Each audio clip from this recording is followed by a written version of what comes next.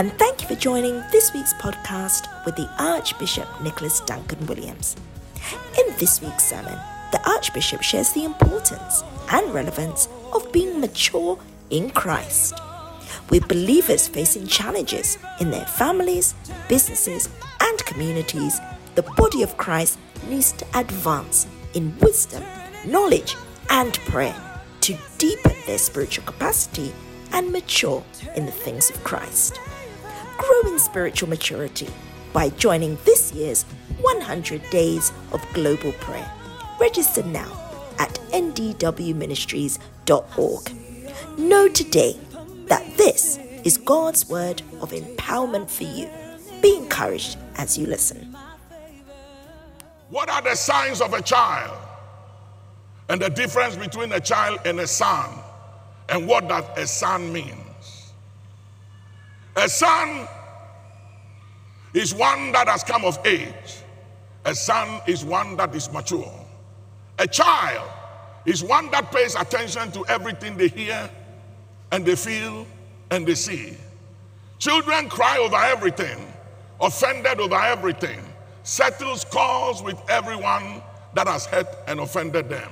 Always talking about the same thing over and over again. But those who have come of age, have learned to overlook things and to accept that life is what it is.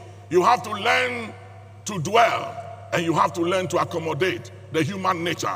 Somebody said to me, how do you deal with betrayal? How do you deal with betrayal? And I said, betrayal is part of the human nature. And when you realize that betrayal is part of the human nature, you learn to deal with it, irrespective of who throws you under the bus. You keep moving on because it is part of the human nature. And it will never stop nor cease until the dust settles and the curtains are brought down and water finds its level. Put your hands together.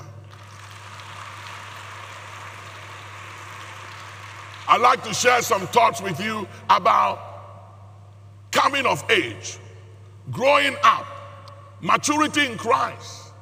One of the signs of a child is selfishness. Children are selfish. Children always hold onto things for themselves. Children don't know how to share. They are always holding onto things. But a sign of maturity is one that is selfless. Is one that is willing to share. And is one that understands that what I have is for the benefit of others. 2 Corinthians 12:7, that the manifestations of the gift is given to profit all. Is given to profit all. 1 Corinthians chapter 12 verse 7, that everything we own and we have is for the benefit of others. That is an understanding that one that is of age and one that is mature has. That I understand that giftings, skills, times, and resources is given to me for the benefit of others, that it is never given to me for me. Children always hold on to things and think it's mine, it's mine, it's mine. But when you come of age, you realize, ladies and gentlemen, that nothing you own and nothing you have is yours. For we are students and stewards of everything, possessors of nothing. Nobody has anything in this world. The Bible said, what have you that you do not receive? And why then do you act as if you did not receive it? You are a possessor of nothing, but a steward of everything. Everything you own, whether it's brilliant, time, resources, giftings, skills, is not yours. It's given to you to profit others. It is said that no human being is useless who enhances the life of others. No one is useless who adds to the good of others. Everyone in this life has something to offer. And anyone who makes available what they have for the profit and the benefits of others is not useless. You are only useless when it is about you. You are only useless when your time, your resources, your skills, and your giftings, and everything you have is for your own profit and benefit and not the profit and the benefit of others. That makes you useless, because ignorance of a purpose results into abuse. Today, I challenge you, whoever you are, hearing the sound of my voice, it's time to grow up and you must look at the signs of maturity.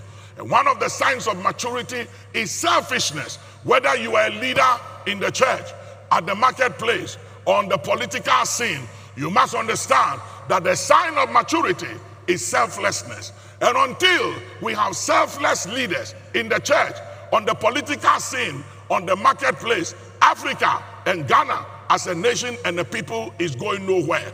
It is selfless people who appreciate and understand the reason for their being, that you have come into the kingdom, like Mordecai said to Esther, for such a time like this, to contribute and to carry out and to deliver and perform a duty for the good and for the benefit of others.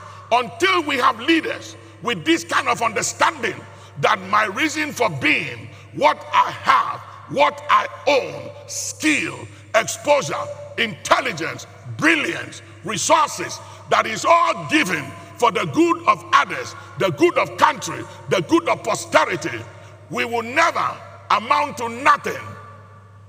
We need to have that understanding and clarity, irrespective of who we are, where we stand, where we have been, the family we were born into, the kinds of exposure we have, that a day will come when each one of us will give an account of what we did with the time given to us, with the resources and the skills and the opportunity we had in life.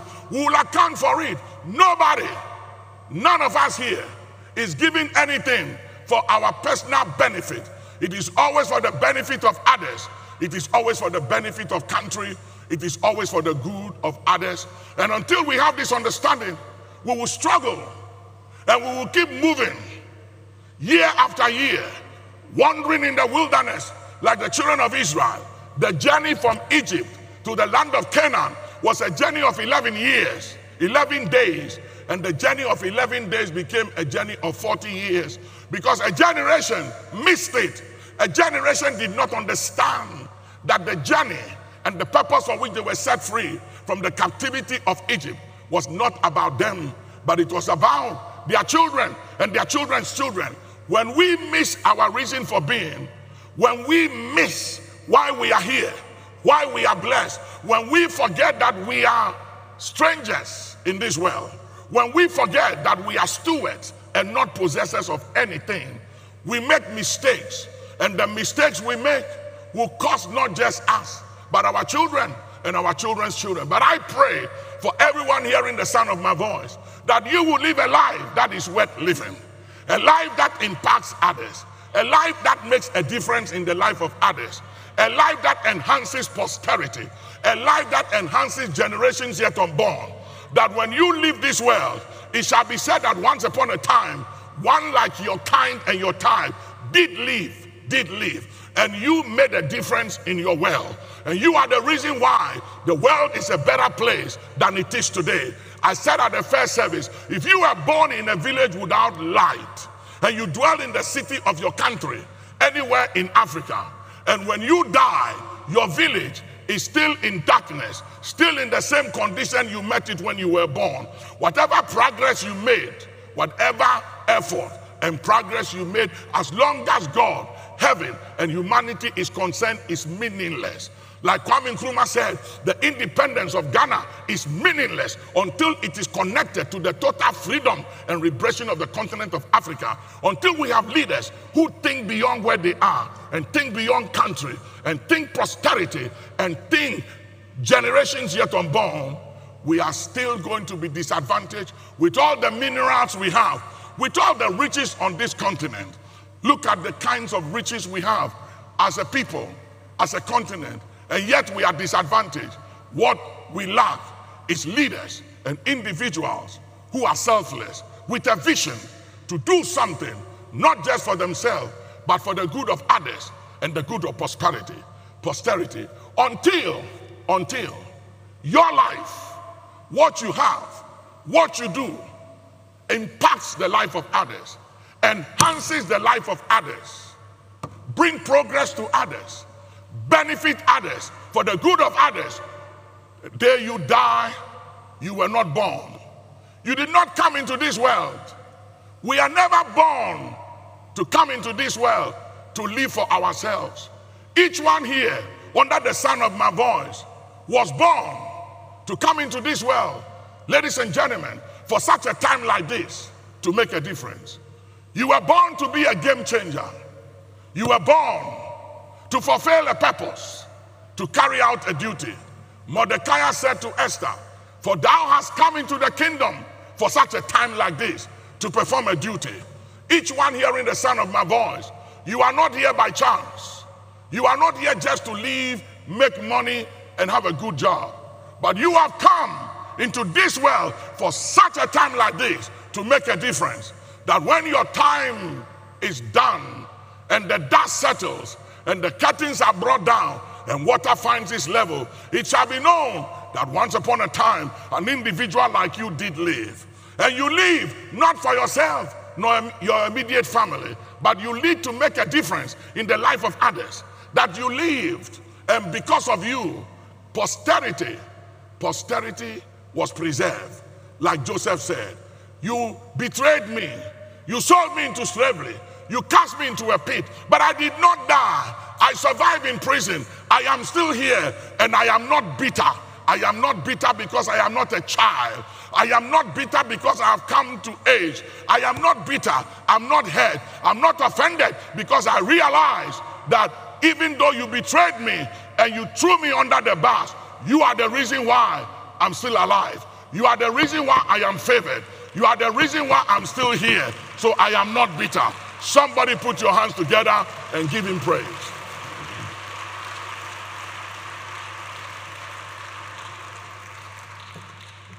Turn your Bibles with me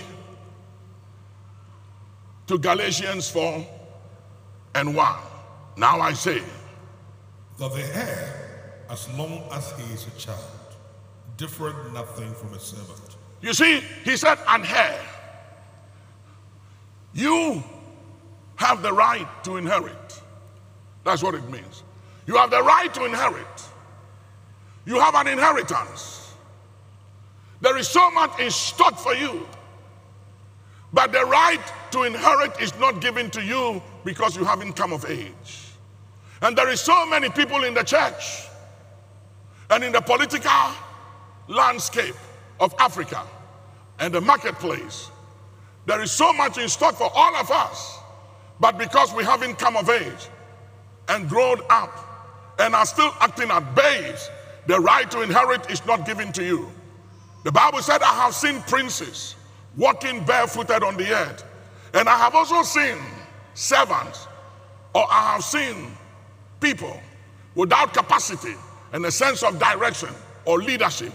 A people going nowhere, slaves riding on the back of horses. Wise princes are walking barefooted. What is the difference between slaves and princes walking barefooted? Is that you are a prince, but you are a child. You are a prince, but you are immature. The other day, the Bible said, a young, rich ruler came to Jesus. He was rich. He was a ruler, but he was young. And that was his problem. He was rich, a ruler, but young. Young means immature. Young means a babe. Young means he hasn't come of age. But he had riches. He was a ruler.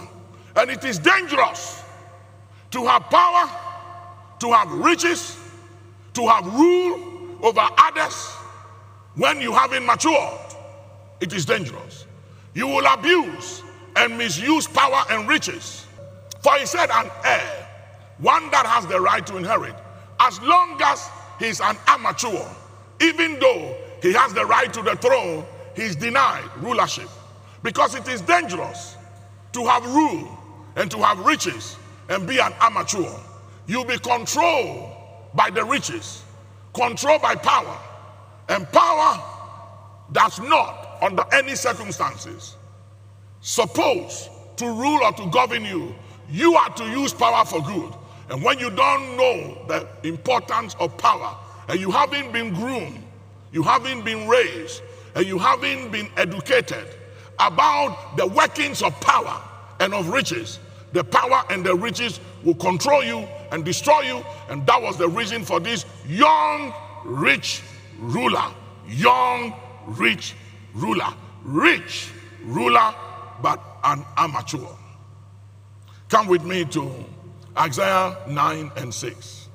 For unto us a child is born, unto us a son is given, and the government will be upon his shoulder, and his name will be called Wonderful, Counselor, Mighty God, Everlasting Father, Prince of Peace. Understand that children are born, but sons are given.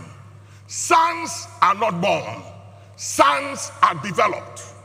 Sons are developed, raised, educated, mentored. Unto us a child is born, but unto us a son is given. Jesus kept saying, my time has not yet come. My time has not yet come. My time has not yet come. What was he referring to? What was the reason why he kept on saying that his time had not yet come? He had exposure. If Jesus lived in the days of social media, he would be trending everywhere and every minute and every moment. And he kept saying, no. I am not into social media. I don't want to be trending. I don't need all this publicity. My time has not yet come. Until the age of 30 years, which is believed that the first 30 years are our learning years, and the second 30 years are our achieving years, and the third 30 years are within what we call our legacy years. So for the first 30 years of his life was his learning years, and Jesus understood that he had to understand the Torah. He had to understand his mission. He had to understand the reason of his being. He had to study and understand the scriptures for himself. And at the age of 30 years, when he stepped into the Jordan River and came out of the Jordan River, come with me, please, to the book of Matthew, the 3rd chapter, the 16th and the 17th verse. And Jesus, when he was baptized, went up straightway out of the water. And lo, the heavens were opened unto him. And he saw the Spirit of God descending like a dove and lighting upon him. And lo, a voice from heaven saying, this is my beloved Son, in whom I am well pleased. You see, you can be a son and not be mature. It is not sonship that determines maturity. It is maturity that determines sonship. And at this particular time, if you study scriptures carefully, you realize that David became king over Israel at the age of 30 years. Joseph became prime minister in Egypt at the age of 30 years. And you see people like Daniel and the 3 Hebrew young men became leaders, came on the political scene at the age of 30. There is something, ladies and gentlemen, about the number and the age 30. At this time of Jesus' life, he was 30. He had come of age. He was a son.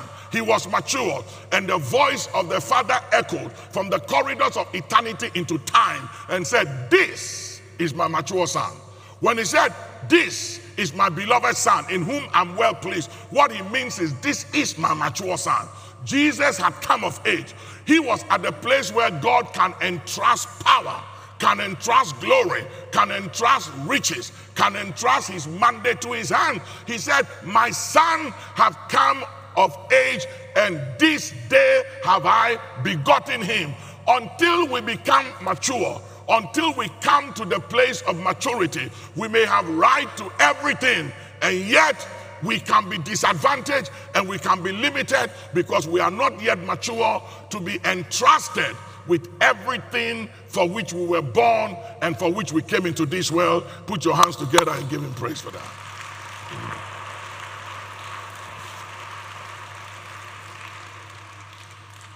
The reason for which he kept saying, my time has not yet come, my time has not yet come, was not because the Holy Ghost hadn't been given. It was because he wasn't ready to receive the Holy Spirit.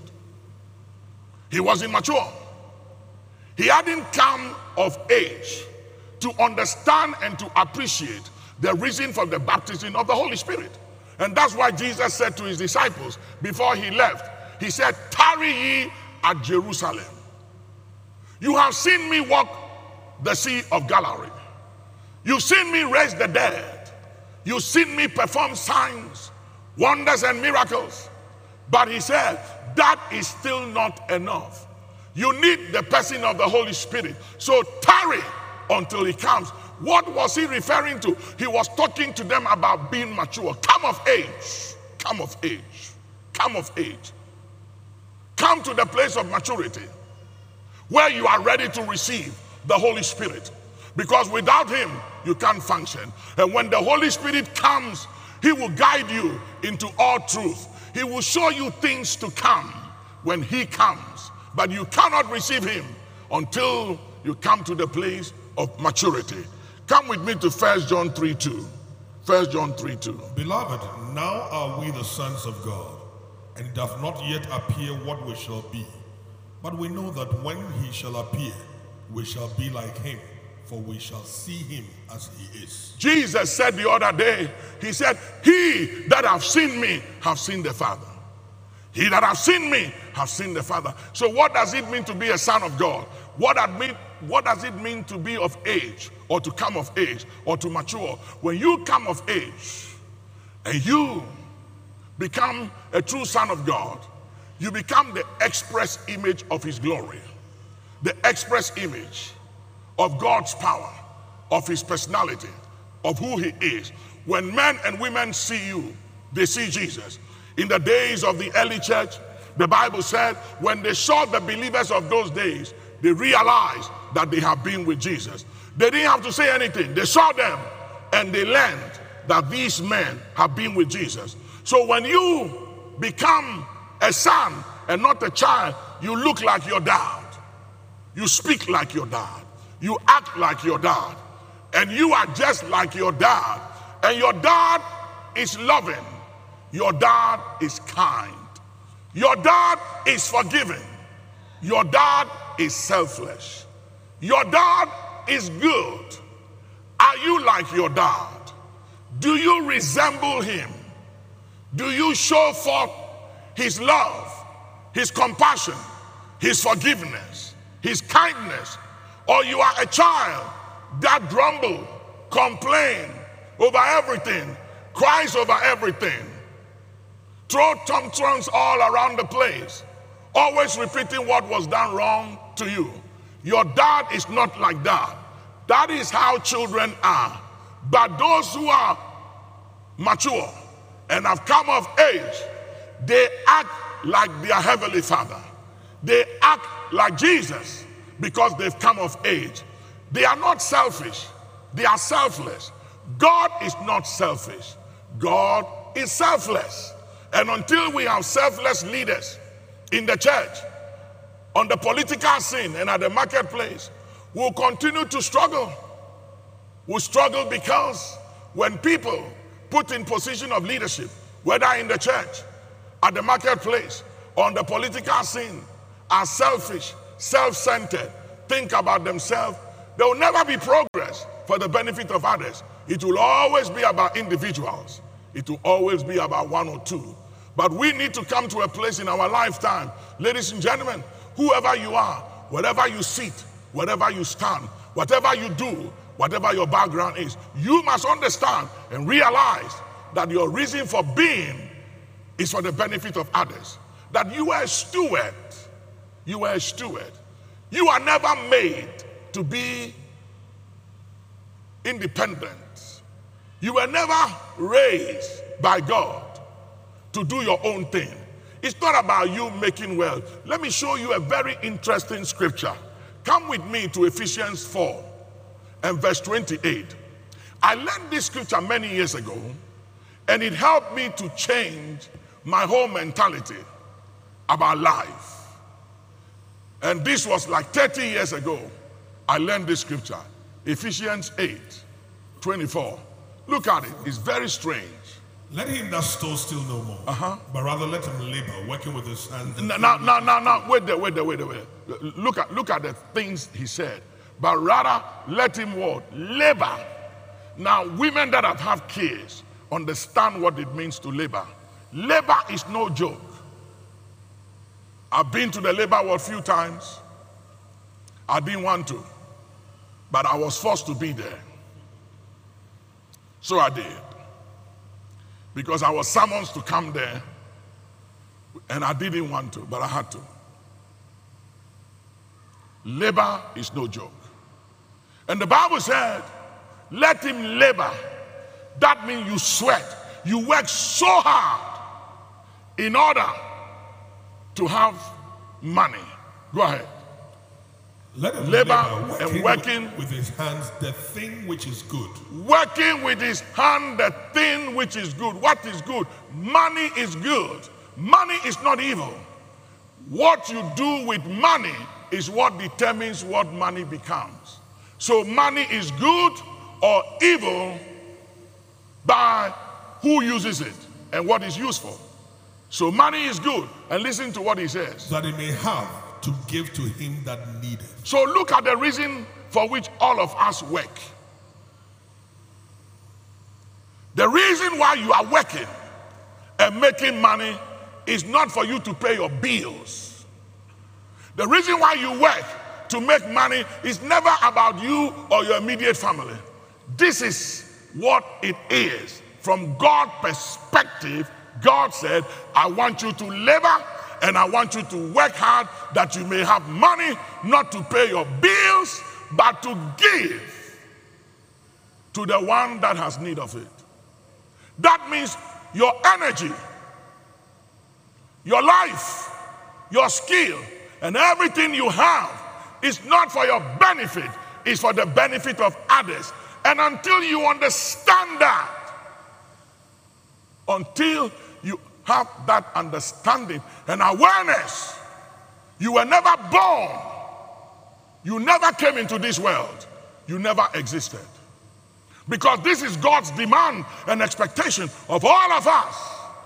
Work, labor like a woman goes to the labor ward, that you may have, not to pay your bills or to send your children to the best of school, which is all good. But God said the main reason why I want you to labor and work with your hand and have, that you may give to him that have need of. Hear me. Until we get this understanding, we are joking. Until this realization hits you and I, we are playing and joking, because this is God's expectations of every one of us.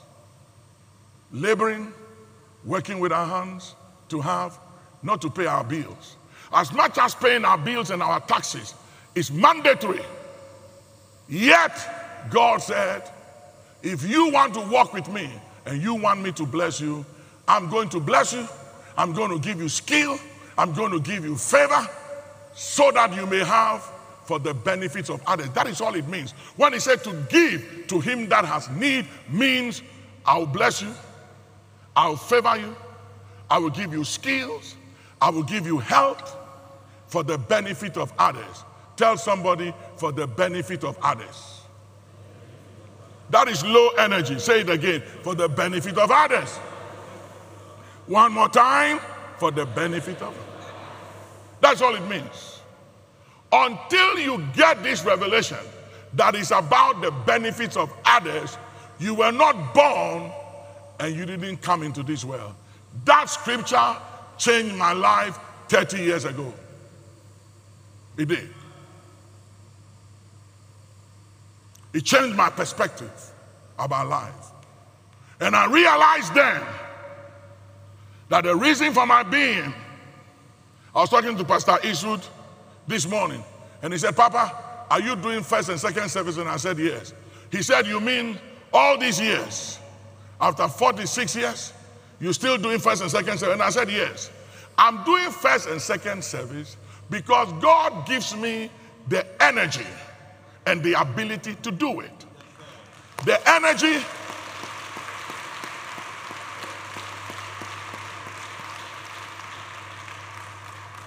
as long as he gives me the energy and the strength, I will continue to do first and second service.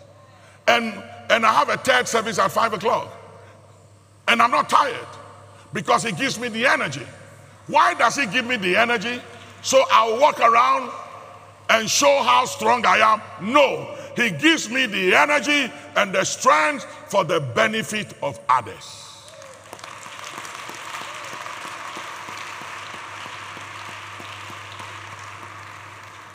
And until we understand that, we'll be limited.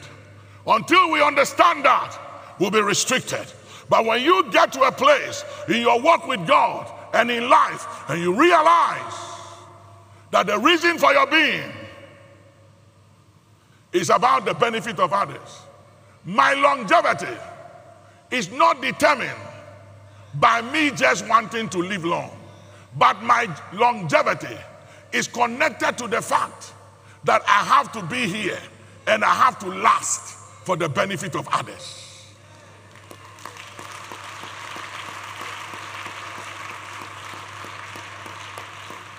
When you have that understanding, you will always be different from others. You will always be different from others. Sometimes I ask people, why do you want to prosper? Why do you want money? Why do you want to live long? And they don't know. They don't know why they want money. They don't know why they want to prosper. They don't know why they want to live long. Many years ago, a friend of mine came to visit me, about 30 years ago. And he lived with me. And we were by my pool where I lived. We were having coffee. And he said, Nick, I realize that you need money. I want to help you.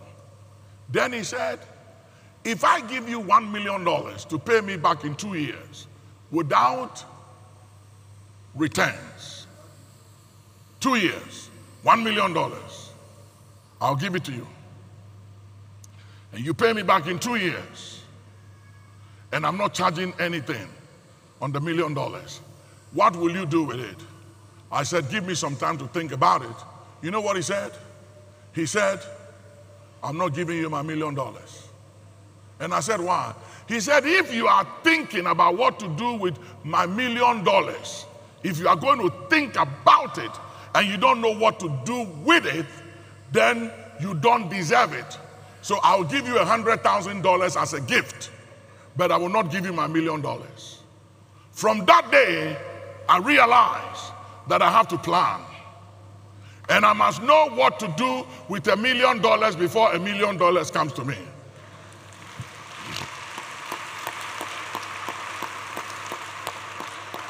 So you know what I realized? The reason why you are not attracting $1 million is because you don't have a plan of what to do with $1 million. The problem is not the provision, the problem is a lack of vision. Because where there is vision, there will be provision. It is vision that attracts provision. Say, I hear you. Now, if you like, try me right now with $10 million. I have a plan for the use of $10 million right now. Just try me and see, I'll give you a plan for it. Hallelujah. So you need what you attract has everything to do with what you plan for. If you haven't planned for it, you don't deserve it. Where there is plan and there is vision and chance is added to it, everything is possible. Say, I hear you. It's time to come of age. It's time to grow up, and it's time to be mature. Jesus was matured. And at that point, God could trust him with the Holy Spirit. Come with me to the book of Romans 8 and 14. For as many as are led by the Spirit of God, they are the sons of God. You see, look at it. He didn't say, as many as are led by the Spirit of God are the children of God. He didn't say children. He said sons. Children are moved by wings of doctrines. Children are everywhere. Children are impressed by what they hear, by what they see. A child hears that their neighbor has built a swimming pool in their sitting room, and they want to go and they want to move to their neighbor's house because they have a swimming pool in their room, in their hall. That is a child.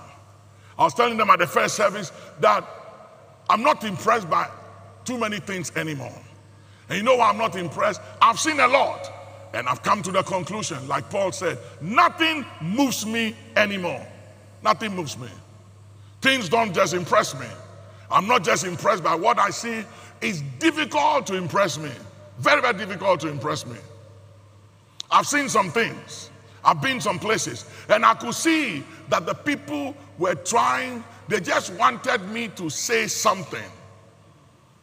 You know, after showing me things, they wanted my view. And they wanted me to praise them and to celebrate them, and I didn't say anything. I just kept quiet. And I could see that they were doing everything to get my attention, for me to say something, to praise them, to celebrate them, and I didn't say anything. I just kept quiet. I'd rather have Jesus than silver and gold.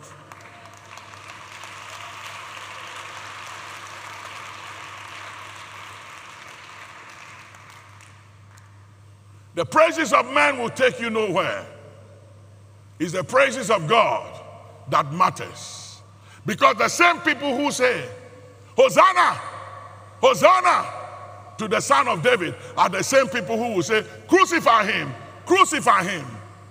I have seen people praise me, and I've seen the same people crucify me. So I've come to a place, if you praise me, it is good. If you criticize me, it is good. Because your praises and your criticism don't make me who I am. I am what I am by the grace of God. Come on, somebody, put your hands together and give God praise.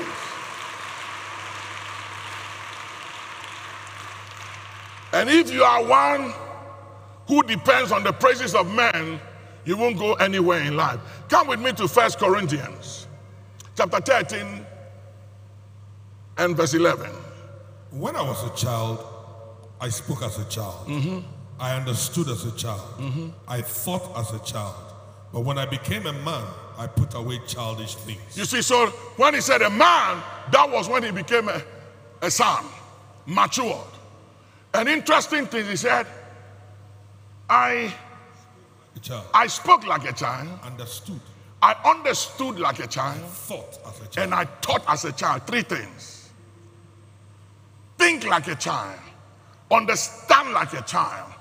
Talk like a child. But he said, when I came of age, when I became of age, when I came to the place of maturity, my thinking was different. My understanding was different. My speech and utterances was of one that has come of age and of one that is mature and not a child. When you come of age, you think differently. You understand differently. You speak differently because you've come of age. You don't act like a child. You don't pay attention to things that kids pay attention to because you've come of age. When you are mature, you overlook a lot of things. One of my bishops was saying, Papa, what are you going to do about this person? And I said, nothing. He said, nothing? I said, yes, nothing. And he said, why? I said, I have learned the principle. Give a man a long rope and they'll hang themselves. So I'd rather wait for you to hang yourself than for me to hang you. I don't want to hang anybody. I don't want to hang anybody because I have children and I have grandchildren. So I don't kill and I don't share anybody's blood. I leave you to hang yourself. It's just a matter of time. What I need is the grace and the patience to wait for you to hang yourself. It's simple. Tell somebody, I'm not going to hang you. Tell them, I will not hang you. I will wait for you to hang yourself.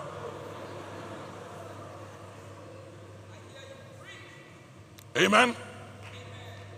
But when I was young and I wasn't of age, I thought differently. When you do me, I'm going to find ways to do you. And that is what is happening on our political scenes. And that was what I told that president in one of the West African countries. I said, Mr. President, this man is not your enemy. He's of a different party. He's very successful, but he doesn't belong to your party. But he's a citizen of your country, and you cannot kill him. You can't destroy his business.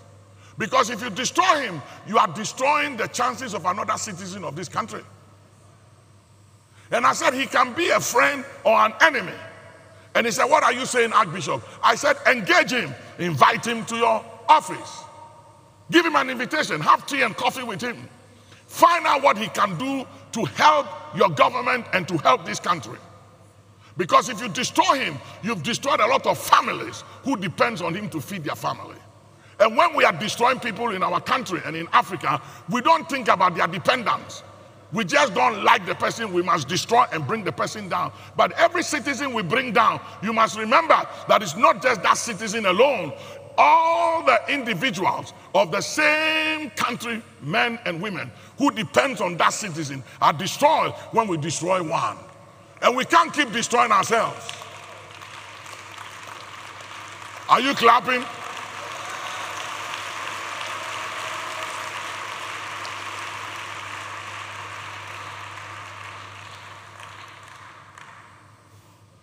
I have bishops who belong to different political parties. Some of them don't know I know their party, because they don't tell me. They know mine. Mine is very clear. You all know I'm CPP. Even though we don't win.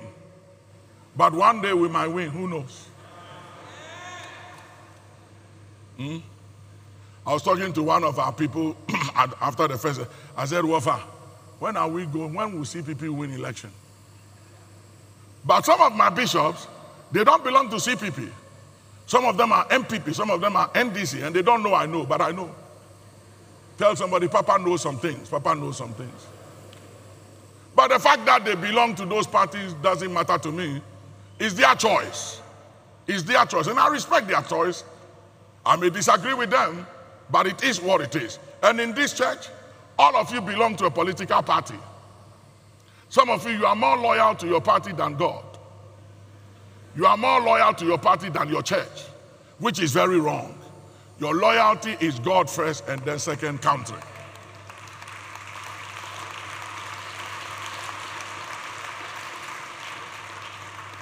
Amen? So it is important for you to appreciate and to realize that when you come of age and you become a man, you think differently, you act differently. Let me show you some scriptures and I'll stop and continue on Wednesday. I realize that Sundays we don't have too much time to dissect and break the word. So what I preach on Sunday, I will try not to finish and I'll continue on Wednesday. So this Wednesday, I'll continue my message. Bishop Oboda will not do it. I'll do it for myself. Okay? So you can come on Wednesday. You can count on that. I'll be there myself. Amen? Oh, you are not happy about that? Look at Acts chapter 2, verse 17. And it shall come to pass in the last days, saith God, Yeah. I will pour out my spirit upon all flesh. And then look at what the category, what's the order. Go ahead. And your sons and your daughters shall First prophesy. thing, sons and daughters, those who have come of age, the mature will prophesy. And your young men shall see visions. Yes, sir. And your old men shall dream dreams. Now, come with me to Ecclesiastes chapter 10, 16 and 17. Woe to thee, O land, when thy king is a child. You see, watch it. He said, woe unto you, O land, when your king is a child. What does it mean? When your leader is a child. So let's look at, you see, you can be a grown-up and still be a child. You can be a child. Because we had the young, rich ruler. Young, but rich, and he was a ruler. So you can be a ruler and be a child. And look at the category. Watch it very carefully. This is very warring. He said, woe are you, O land, when your king is a child. Go ahead. And your princes eat in the morning. Your princes, those in authority, they eat in the morning. What does it mean? It means that quick fix. Quick fix. These are not leaders who care about country or posterity. They care about themselves. It's in the church. It's at the marketplace. It's on the political scene.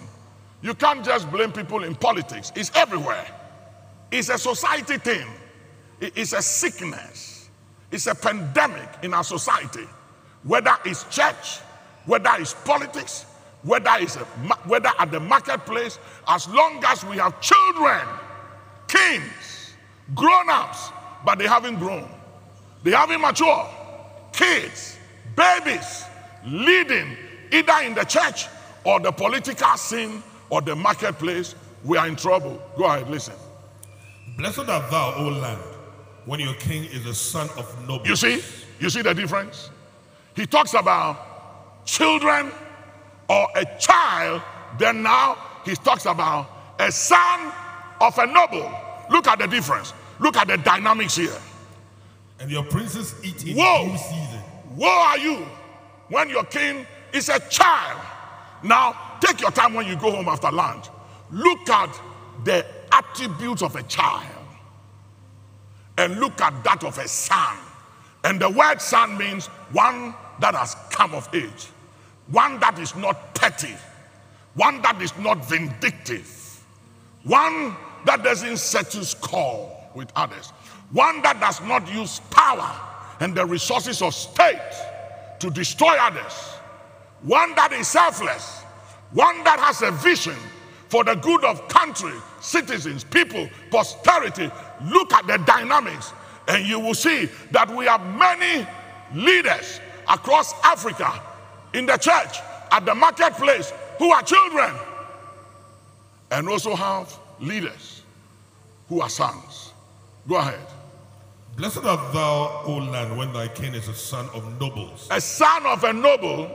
And your princes eat in due season. Princes here stands for the ministers of states, those who occupy strategic position in the country. He said they eat what? In due season. They eat in due season. That means these are leaders who are visionaries, selfless, visionary leaders. They eat in due season. They are not grabbers. They don't just grab, and I'm talking about the church, the political scene, and the marketplace. Leaders, princes, who eat in good season. For strength and not for drunkenness. For strength. The word drunkenness means not for pleasure. Not to travel to Dubai and have fun. Buying houses outside. Investing wealth of country for the good of citizens in other places. For pleasure. For self-gratification. But princes who eat in good season or in due season. I have a dream that I will see come to pass in my lifetime. Leaders who are visionary leaders, selfless leaders in my lifetime, by the grace of Almighty God, who will eat in due season, who will love God and country, and who will fight to enhance the progress and prosperity of the citizens of the country and for the good of posterity.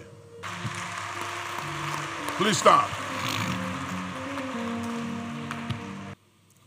The people in Israel and in the Middle East understand what peace means and what war is. Ghana, we've never seen war before, like other countries. And so it's difficult to appreciate when we talk about praying for the peace of Ghana or the peace of others. We take it for granted. But if you've seen war, like Israel, and like those who dwell at the Middle East, and other African countries like Liberia, Sierra Leone, and other places, when we say pray for peace, you will pray with everything inside of you. I pray that some way, somehow, in our lifetime, and in the time of our children, and our grandchildren, and our great-grandchildren, that they will never see war.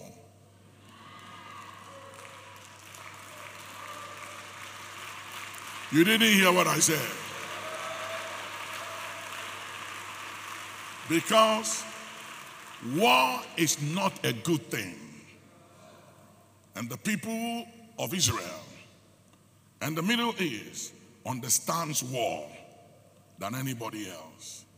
Because they fought battles that doesn't make sense.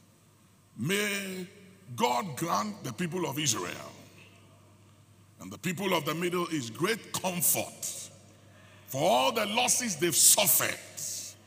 And may peace reign within the walls of Israel and across the length and the breadth of the land of the Middle East. In the name of the Lord Jesus, will you lift up prayer for the people of Israel and the Middle East, that peace will reign, comfort will come, grief will cease, in the name of Jesus, that this wickedness will not continue any further. Let this wickedness be discontinued in the name of Jesus across the length and the breadth of the land of Israel and even across the Middle East. Lift up prayer right now. Pray that this evil will not continue any further. In the name of Jesus, lift up prayer right now. In the name of Jesus, this hatred will not continue any further. Pray for the protection of the Jews all across the nation. Pray for the protection of the synagogues of the Jews in Ghana, across the Middle East, Africa, North America. In the name of Jesus, across Europe, pray for the protection of the Jews and the synagogues. In the name of Jesus, hear me. I want us to pray that this evil will not proceed any further, that it will end here. Pray for the protection of the Jews and the synagogues and churches all across the nations, from Africa to the Middle East, Asia to North America to Europe, and all across the nations of the world. Let this evil and hatred proceed no further. Let it come to an end. Some way, somehow, let God arise and let his enemies be scattered. Put your hands up, pray that prayer right now. We lift up prayer for every synagogue, for every church, for the nations, for the Jewish people, for the peace of the Middle East, that this hatred and evil will not proceed any further. Pray for the peace of Jerusalem. They shall prosper that love thee.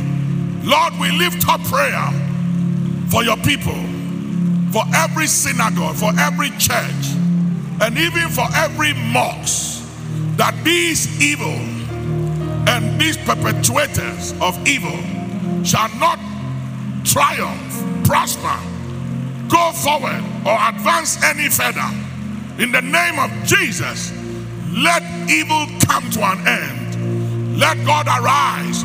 Let his enemies be scattered. In the name of Jesus. Now hear me.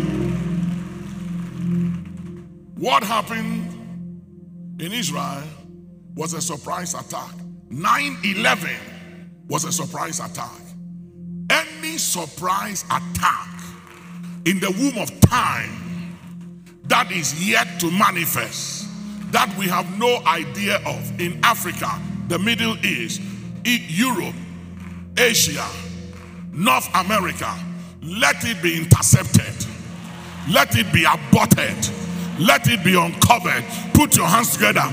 Intercept surprise attacks in the womb of time, where the people of God are concerned, where Jews are concerned, where synagogues are concerned, where the mosques are concerned, where there are gatherings of God's children and God's people, where churches are concerned, in Africa, Europe, North America, Asia, the Middle East, any surprise attack, let it be intercepted and aborted right now. Open your mouth, put your hands together. Attack, intercept, overturn. Let it boomerang, boomerang, boomerang, boomerang, boomerang.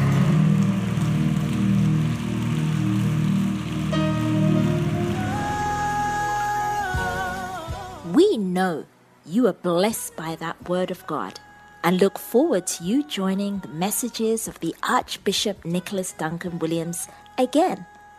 For more information on our events, books, and messages, please visit NDW Ministries online at www.ndwministries.org or call our offices on +1 877 361 5111. Once again, thank you for joining the Archbishop today, and may you continue to experience the life-transforming power of God's blessings.